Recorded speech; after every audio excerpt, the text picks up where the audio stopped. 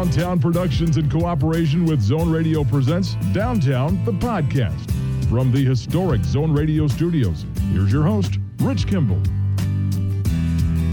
Hey there, welcome. It is indeed Downtown, the podcast. Welcome into episode number 254. Brought to you every week by Cross Insurance, where security meets strength.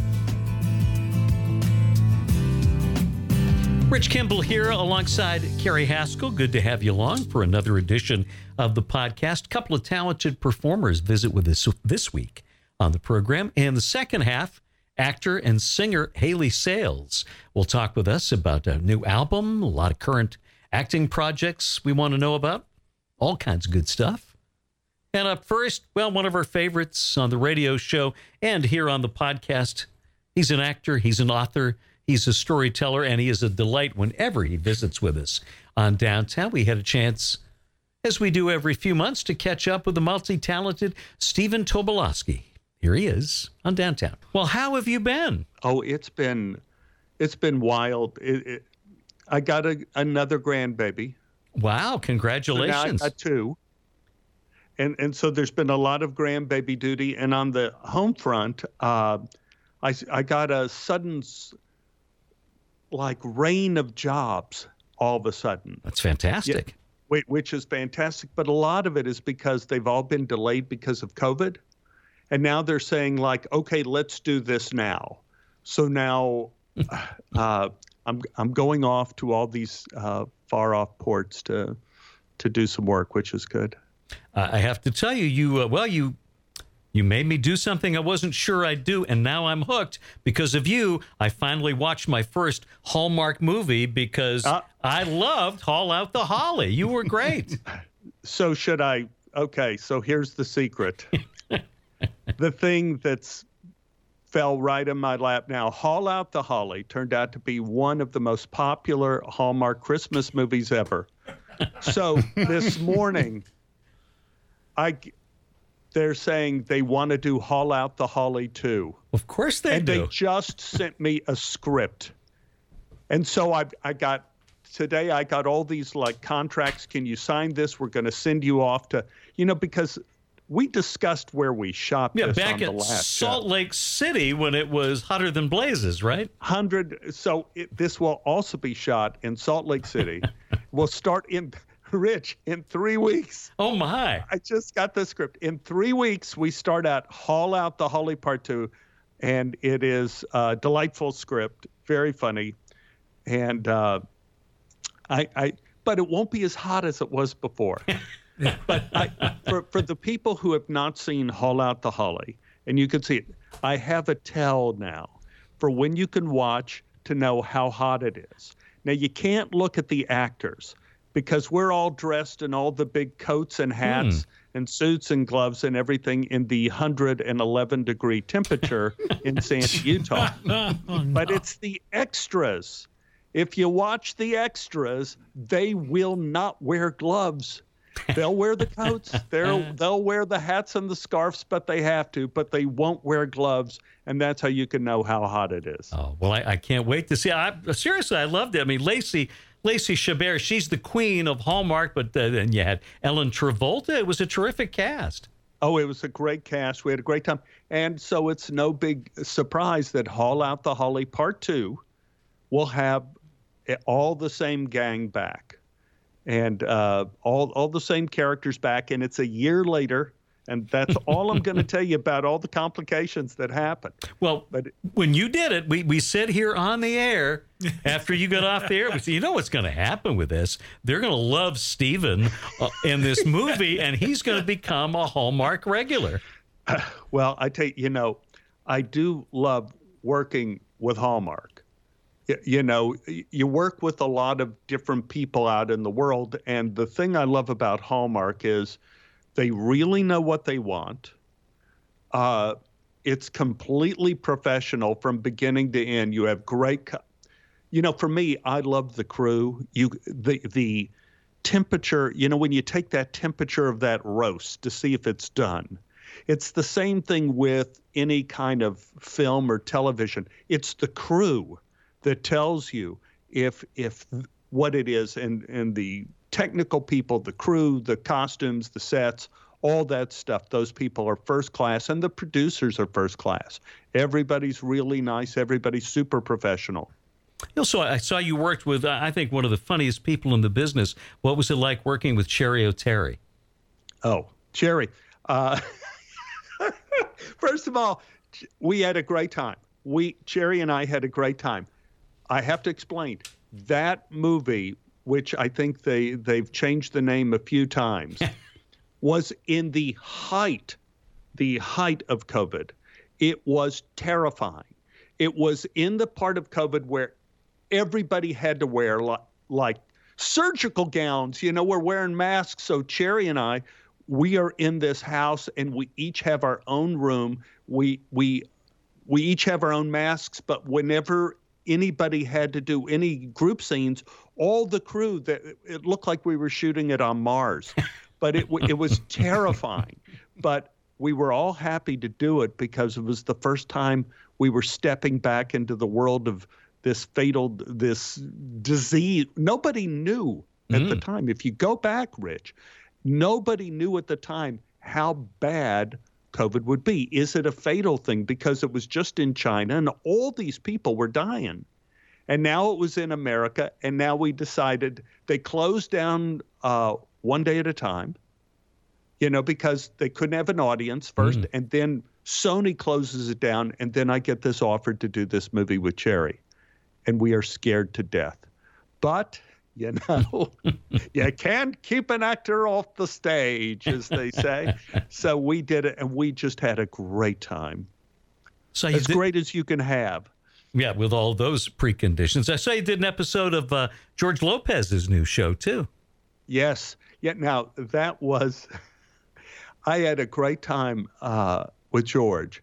And I have to say, a lot of the people, not a lot, but several key people from One Day at a Time had moved to the George Lopez show, including Deb Wolf, who was one of our key writers at One Day at a Time. And now she's gone over to George Lopez as a key writer and a producer. So Deb had asked me if I would do this episode of George Lopez. And George and I know all the same people. And so we were back in the dressing room, and we had the most fun. I think he can handle an audience like nobody I could ever see. But we have a very short time in sitcoms to learn our lines. And so in this, we had 5-day rehearsal, and then you do it in front of a live audience.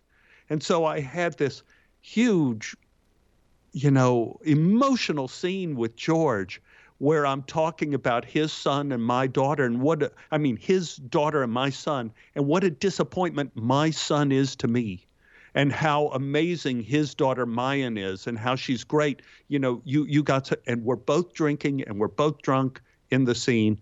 And I go, you know, Dylan is such a huge disappointment to me. And George is going, well, he's not that bad of a kid. And we're going on. And then a voice comes out of nowhere saying, wait a minute, who's Dylan? And I look, and it's like one of the ADs. And I go, what, excuse me? You just said Dylan was a disappointment to you? Now the live audience is there. And I said, yeah. And they go, who is Dylan?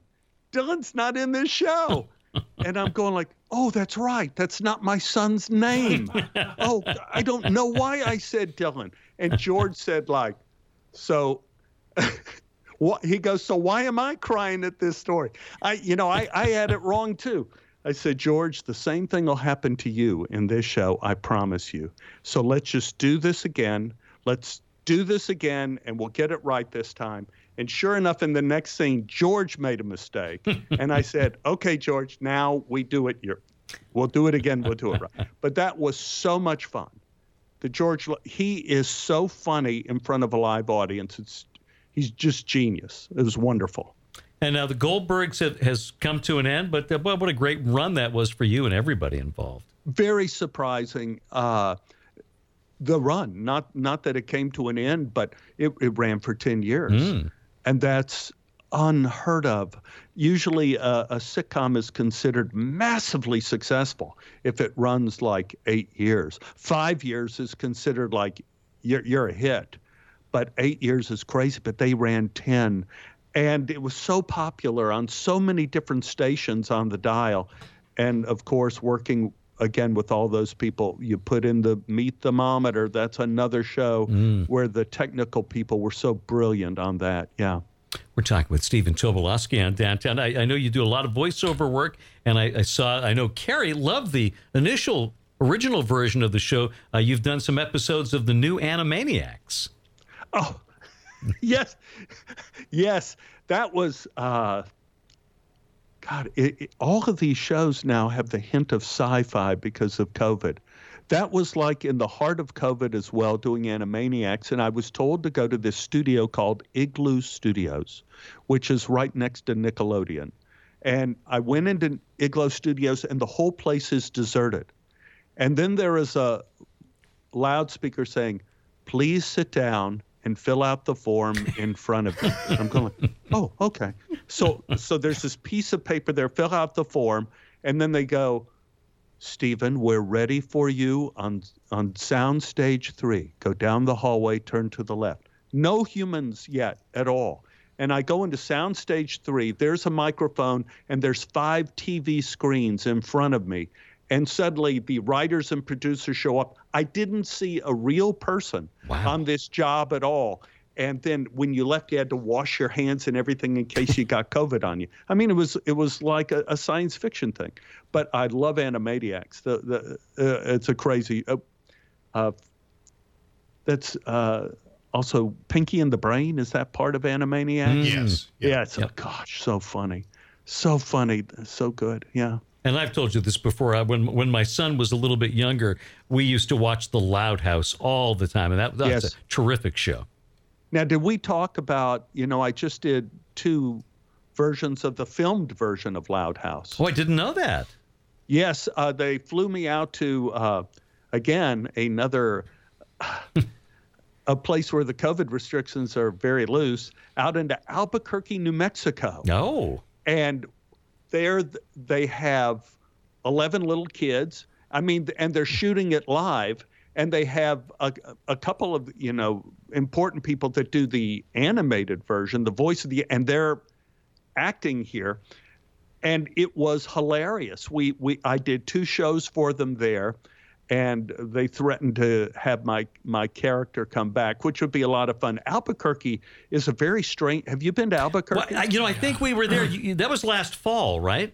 Because I think we were there at about the same time. I was out there in September broadcasting a football game. I was there before I did the Haul Out the Holly. Okay. So for me, I was there late spring, early summer. Oh, okay. And in Albuquerque, I noticed they have no breakfast.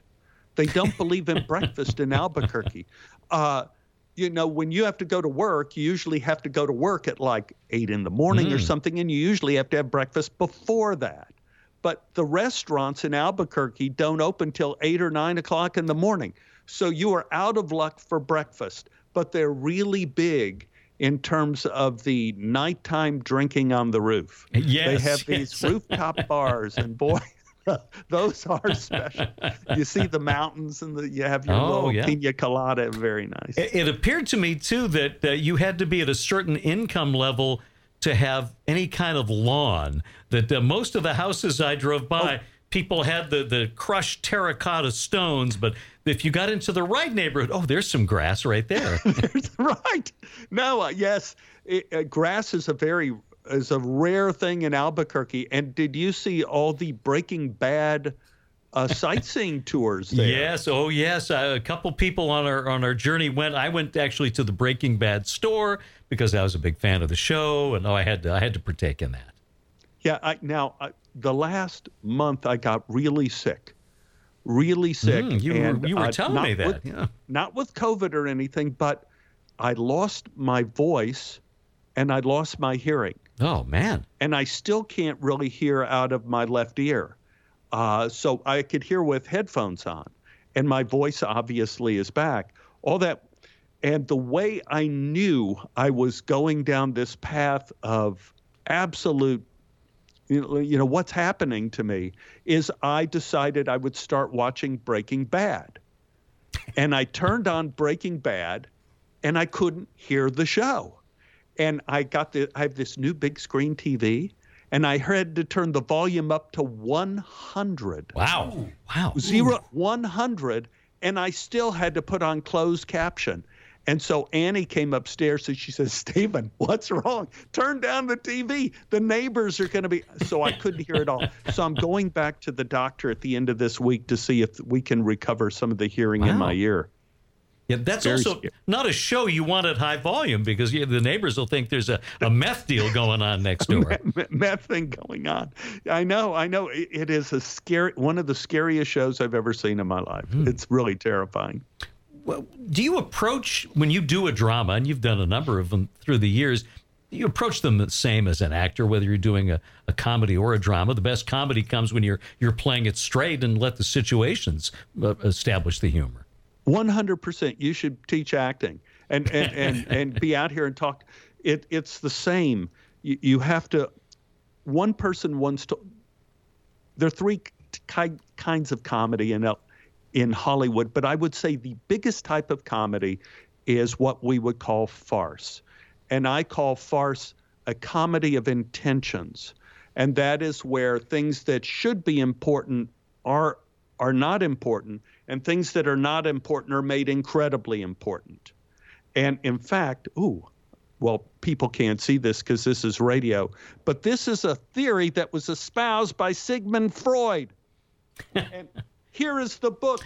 Here is the book. And I was going to ask you, you must read my mind. I was going to ask you, what do you have on your bookshelf behind you that's interesting today? And there it is. I'm actually going to take a picture, get a screenshot of this. Jokes and their relationship to the unconscious. And Sigmund Freud says the secret of comedy is you make the meaningful meaningless and the meaningless meaningful. And that's basically what look at Seinfeld. Seinfeld is all that. You have Kramer making ridiculous things meaningful. You have Jerry making very important things meaningless, and it's comedy. But what you have to do is you have to invest in the reality of whatever your situation is. You have to believe in it, whether it's drama or not. And the comedy will come from the fact that you're making things that should not be important. But you have to make them important from your heart and soul and mind, and that's what makes it funny. Do you still learn about your craft after all these years? Yeah, all the time. And it's different to doing stage as doing film and doing television because you have different rules. When you do television, especially if you do something like the Goldbergs, you don't have a lot of time to prepare each scene. And so you realize all you have to do is kind of do an improv with, of course, the great actors you have on the Goldbergs.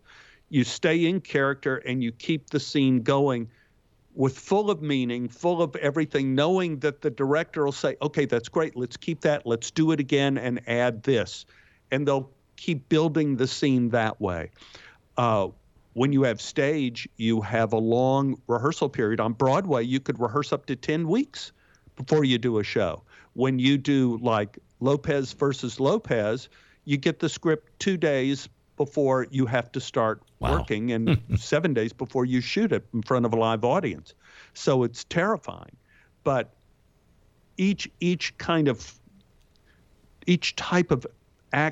film is the best because you have all of this time to work and you could also go over things if you make mistakes. So film is the best for the actor in terms of nerves. That's the best. But what you learn is how important the truth is, and nothing in terms of the less you could adorn the truth, the more powerful it is, and the funnier it is. And also the more out there you could be in a comedy if you feel you're telling the truth. So that's the one thing you really get over the years is trust in the truth. I was working with some of my high school actors last night, and I was talking to them about the challenge when you do when you do something that's got a little more heft to it is the difference between displaying an emotion and actually feeling and experiencing that emotion. What's a tip you would give young actors? How do you get to that place where you can feel the emotion and not just show what it is? The advice I would give to young actors, old actors, or any actor, all of acting is not about emotions. It's about clarity of thought. If you know what is important to your character, and what you're thinking and what your goal is and what you're trying to do, you're gonna be emotional 100% of the time. But it's clarity of thought, and keep digging in terms of what is important to you. And the more you hang on to that, it will open the doors, and you'll be appropriately emotional at the right and wrong time. Never go for the emotion. And I feel sorry for women in this more than anything. I've done a few Law and Orders, and you see those scripts, and they say, the woman is talking to the police officer, the victim or whatever, in tears. That she's in tears, and tears mean nothing. But if tears are not dramatic in and of themselves, what is more important is people try not to cry, is what people do in life. Right. They try to take control of themselves. So if you are in the moment, and if you are believing what you're doing, whether you feel yourself, here's a story. I don't think I told you this story.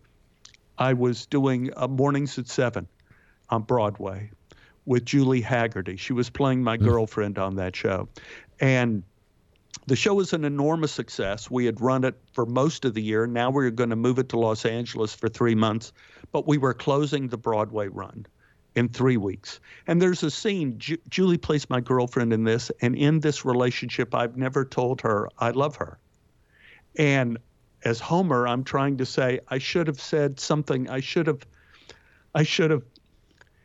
And in the scene, I never say, I love you.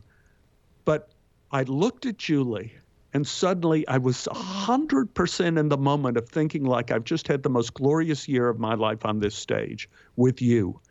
And I'm starting to talk, and I realize I can't talk because I'm about to cry looking at her. And Julie looks at me and knows this is going, and she doesn't say a word. She just stays there looking at me. And I keep trying to talk, and I can't. And I'm just saying, and then I start hearing people in the audience begin to cry. And we were on stage for about 12 years, but I guess it was probably maybe 30 seconds of silence between Julie and I. And I got back on track, was able to finish the scene and get off stage. And people came backstage that night. Different people came. Carole King came. People were coming backstage going, "What was that? What was that moment on stage?" And the people in the audience were moved too, but only because they believed Julie and I were moved. And so emotion has nothing to do with it. It has to do with clarity of thought, knowing what you're thinking and doing. Unfortunately, that time, my thought wasn't about the play, but it didn't matter. It still fit. Is those moments, those lightning in a bottle moments, yes, one of the things that really appeals to you? Because that is not likely to happen in a film or a TV production, because it's the repetitiveness that leads to that moment. Is that one of the things that really appeals you to stage work? Well, I love that in stage work. Now you have something going against you too in stage work, is that you have a lot of rehearsal. So, you may have that one great rehearsal where suddenly you're on fire, and then you spend the next couple weeks trying to chase the tail of the comet, and you never get anywhere. But when you work with, what a great question. When you work with great directors, like I've worked with Ridley Scott, Alan Parker, when you work with great directors, they try to put explosives in the process. They don't tell you all the stuff that's going to happen, and they launch surprises at you while you're shooting,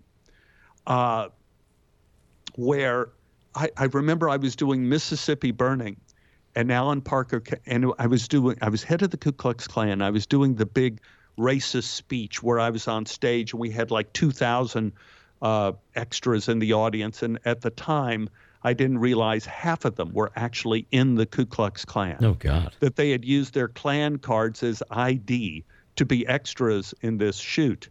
And so Alan Parker came up to me on stage, and he says, so we're not going to go into the racist part of the speech. We're just going to do the beginning part of the speech. I'll call cut, and then we'll go back to the beginning, and then we'll send all these people home, and we'll do the last part of the speech, which is really racist, but we don't want any trouble. And I go, yes, sir. So we started about 2 a.m, because usually when you shoot at night, you end up shooting all night. It's 2 a.m. We have 2,000 extras. We do the first part of my speech about 20 times. And then one time, Alan doesn't say cut. And time 21, he doesn't say cut. And so as an actor, you have to keep going. And I start going into the racist part of the speech. And suddenly the audience starts screaming. Just screaming. They are so excited. Yes, yes, yes. They start stomping. They start clapping. One guy yells, you should be running for president. And all of these things start happening that I have to play off of on take 21. Wow. And Alan runs up on stage and goes, well, that was a surprise, wasn't it? Why don't we keep shooting this? And so let's not send them home. And so this whole surprise made that scene come alive. And Ridley Scott does stuff like all the time, surprising you. Okay, now we're going to do, and then you're not used to what's going on, and you're like, boom, and you're freaked out. In Thelma and Louise, I had a freak out. Have I told you the Thelma and Louise story? Do you have time for that? You have not told us, and we certainly have time. So Ridley Scott is saying, I was head of the FBI on that one. See, I go from Ku Klux Klan to FBI. And Ridley Scott says, all right, Stephen, so what are you going to do when you come into the room? And I said, well, I thought I would do the lines in the script. He goes, yes, but other than the lines in the script, what are you going to do? And I go, I don't know. And I'm thinking of Law and Order, one of my favorite shows. I'll take over the room. I'll do something to take over the room. And Ridley looks at me kind of, oh, well, all right, let's try. And so we rehearsed a scene, and I did one where I came in the room and I said, okay, Jenkins, get over the phone. I want you to set up a wiretap on line 1. So-and-so, I want you to set up outside surveillance. At line 2, I want you to do this. And I go outside. I'm thinking like, God, that's so terrible what I did. I mean, that was such a, Ridley said, well, we'll try to shoot one. And I'm going like, I'm standing outside the front door thinking, I'm so embarrassed because, you don't walk into a radio station, say, okay, Harry, turn on the volume of the microphone. And here, give me a headphone. Professionals know what they're doing. And I think you've run meetings before, Stephen. What do you do? And inside the room, I hear the assistant director says, everyone ready? Camera going? And he says, and I'm thinking to myself, snacks. That's what I do when I run a meeting. I see what people want for snacks. And Ridley Scott goes, action! And so I come in the room, and now I come in with all the FBI agents, and I said, okay, guys, I'm going to make a deli run. Now I'm going to have my usual corned beef, a rye, and I'm probably going to have the cappuccino. Anybody else want anything? And all the agents look at me just like, and one guy goes, blueberry muffin? And I go, well, you want it toasted or not? Butter? No, you got to tell me, man. I don't know these things. Tell me. So I start writing it down. Okay, who wants coffee? Just raise your hand if you want coffees or cappuccinos. We got 1, 2, 3, 4, 5. Okay. Anybody want anything like coleslaw? Okay. The coleslaw. Okay, fine. Okay, I'm gonna call this in. I'm gonna go pick it up. You guys do your thing. And I left. And Ridley Scott goes, cut, print. Yes. This one.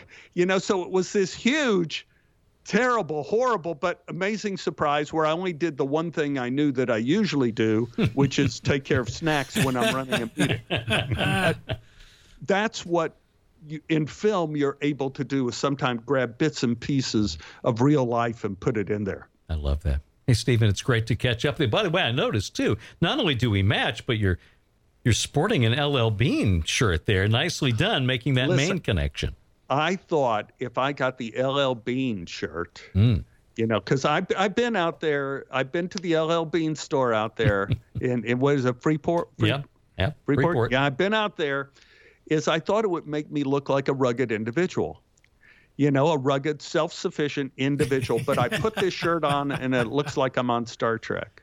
Oh, no. Not only am I on Star Trek, but I'm one of the red guys on Star Trek that's going to get killed. You're not going to last.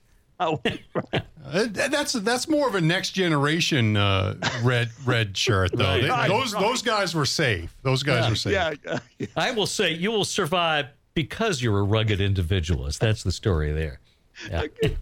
Bruce saying hi as well. Stephen, thank you so much. It's great to talk with you as always. Hope you get that ear thing straightened out.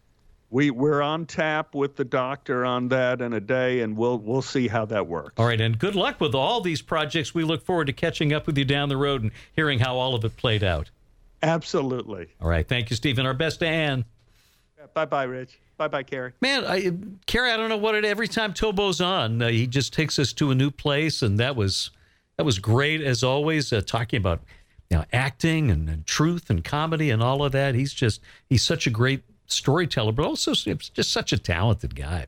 Yeah, we say this. It feels like we say it every time he's on, but it's because it happens every time he's on. It's just a great conversation when he's here. You just toss it out there and let him run with it, and you're going to have a great conversation. Stephen Tobolowsky on Downtown. A quick word from our friends at Cross Insurance, and then we come back with singer, songwriter, actor Haley Sales next. Since its founding in 1954, Cross Insurance has grown from a small family-owned agency that started in Bangor, Maine, into one of the largest super-regional insurance agencies in New England. With a network of offices throughout New England, Cross Insurance works with top carriers to provide maximum value to you, your family, and your business. We are proud to be the official insurance broker of the New England Patriots and would welcome the chance to provide security for your team. For more information, visit crossinsurance.com. Cross Insurance, where security meets strength.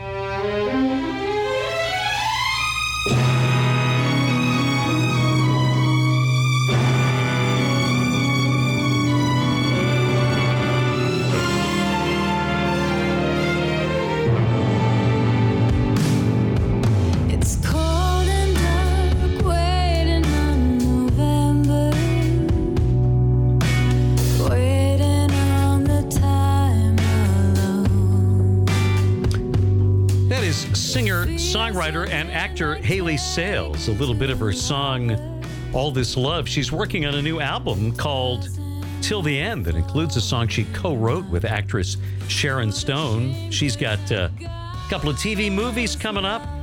She's working on Lucky Hank, the AMC show with Bob Odenkirk.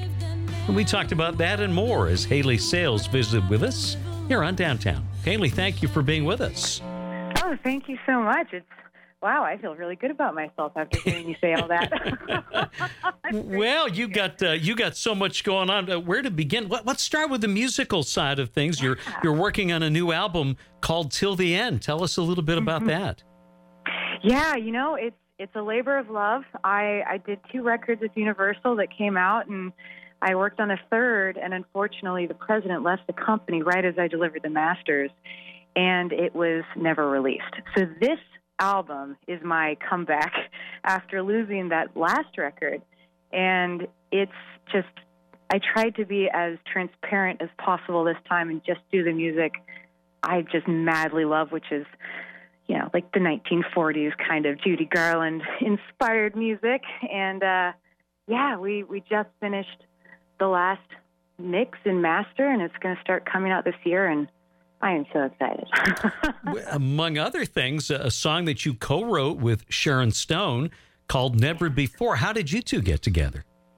It was one of the beautiful angels in my life, a friend, around the time that, my life came crashing down around me, mentioned that Sharon Stone was interested in doing some co-writes. She'd written before, and she's a phenomenal writer, but she was looking to work with a woman. And I guess he sent some of my music, and she was intrigued enough to tell him that she wanted my number. And I forgot about it. I'm like, oh, sure, we'll see. Just little me. And then, about a week later, I was just walking down the street in L.A. and picked up, a blocked number call, and I hear, "Hi, it's Sharon Stone." The next week she invited me to her house. She had a beautiful grand piano in her living room, and we sat down, and it was my first co-write ever. I'd just written songs by myself usually, and I was kind of terrified. I'd never written on the spot, so I'm amazed it went so well. She was so gracious and really, really pulled out this side of myself I tended to hide in my past, and I'm very grateful. Yeah, she's a beautiful soul. Watch the video, and I've watched it 3 or 4 times now. It's so great for all this love. It's beautifully done, and the song is just wonderful. Oh, thank you. Yeah, what's funny is that actually we filmed at this local little war memorial theater. I was actually on Vancouver Island in Canada during COVID, during the lockdown, and we had no one to do a music video, so me and my 2 nieces, my teenage nieces, just went there and played with silkscreen. It was so fun. It was a really cool experience to try and create your own content and do it in such a stripped down way. So thank you. I'm so glad you like it. Well, you grew up in a musical family. Your dad was a musician, played with people like the Ramones, Miles Davis, the Grateful Dead. Now, how could you not love music? But I have to think that also helped you develop what it seems to be a very eclectic taste. Yeah, you know what? It really did. I feel so blessed to have been born into my beautifully wacky hippie family. They're both from D.C. My mom and dad, they met in high school, actually, high school sweethearts. And the music I heard around the house was everything from the gorgeous R&B that was coming out of D.C. at that time, mixed with, my dad loved Dylan, he loved the Beatles, my mom loved the Supremes. And so I had all of that, and then for some strange reason, I was such a strange little child, but I fell in love, as I was mentioning earlier, with the classic pop of the World War II era. And so in some ways, I got all of the amazing textures of rock and folk mixed in with that jazz classic pop. So, yeah, I mean, my parents are definitely the reason that I am who I am. We're talking with Hayley Sales on Downtown. Am I right that it was a friend of yours who played you a Judy Garland album, and that just opened a whole new world for you? Yeah. It was we were being little kids. I was 5 and dressed up like little witches and princesses, and she popped in a Judy. I think it was even a cassette. Like, it was old. Like, it was her mom's old music, and I just fell in love. I mean, it was just this click for me. I mean, I'd been in love with music and performing and make-believe up until that point, but something about hearing her, there was such a vulnerability mixed with passion in her voice. Of course, I wasn't analyzing this when I was 5. I was just like, I love this. But yeah, I became pretty dead set and determined on being a songwriter and a performer and a musician after that. Did you have that sense, I wonder, even as a little kid, when you heard that, or maybe when you were older and you were singing those songs, where you had this moment of feeling like, I should have been born in a different time? I joke about this all the time.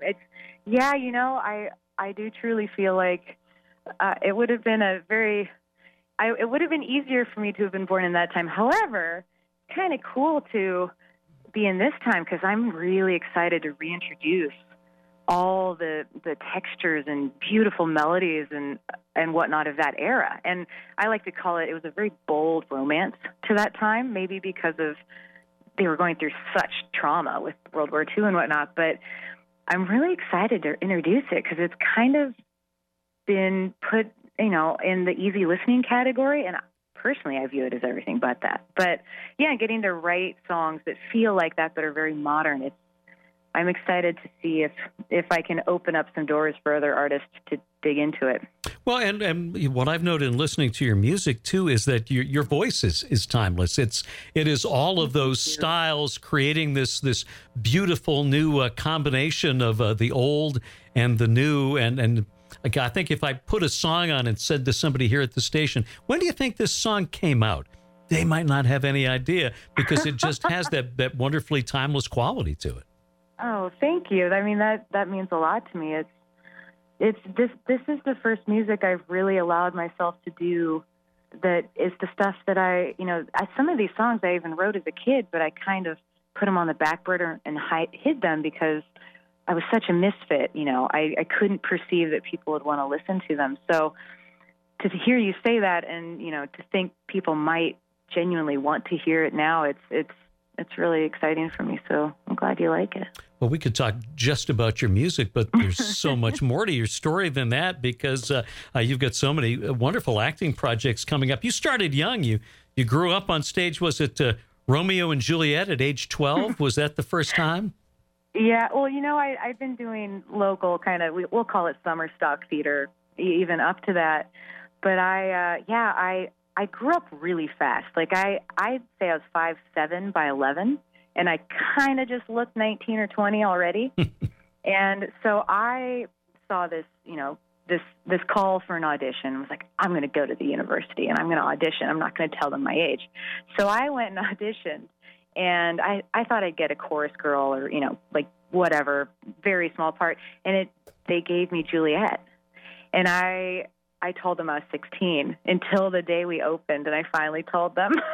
So, and I had been madly in love with Shakespeare. Probably the romance of it, the poetic romance of it. But yeah, that was I got the bug on stage that time and haven't stopped. See if I can remember it. It was years ago that I did it. Many a morning hath he there been seen with tears, augmenting the fresh morning's dew, adding to clouds more clouds with his deep sighs. Yeah, I played Romeo's dad years ago. Oh, that's awesome. I totally fell in love with the Romeo, too.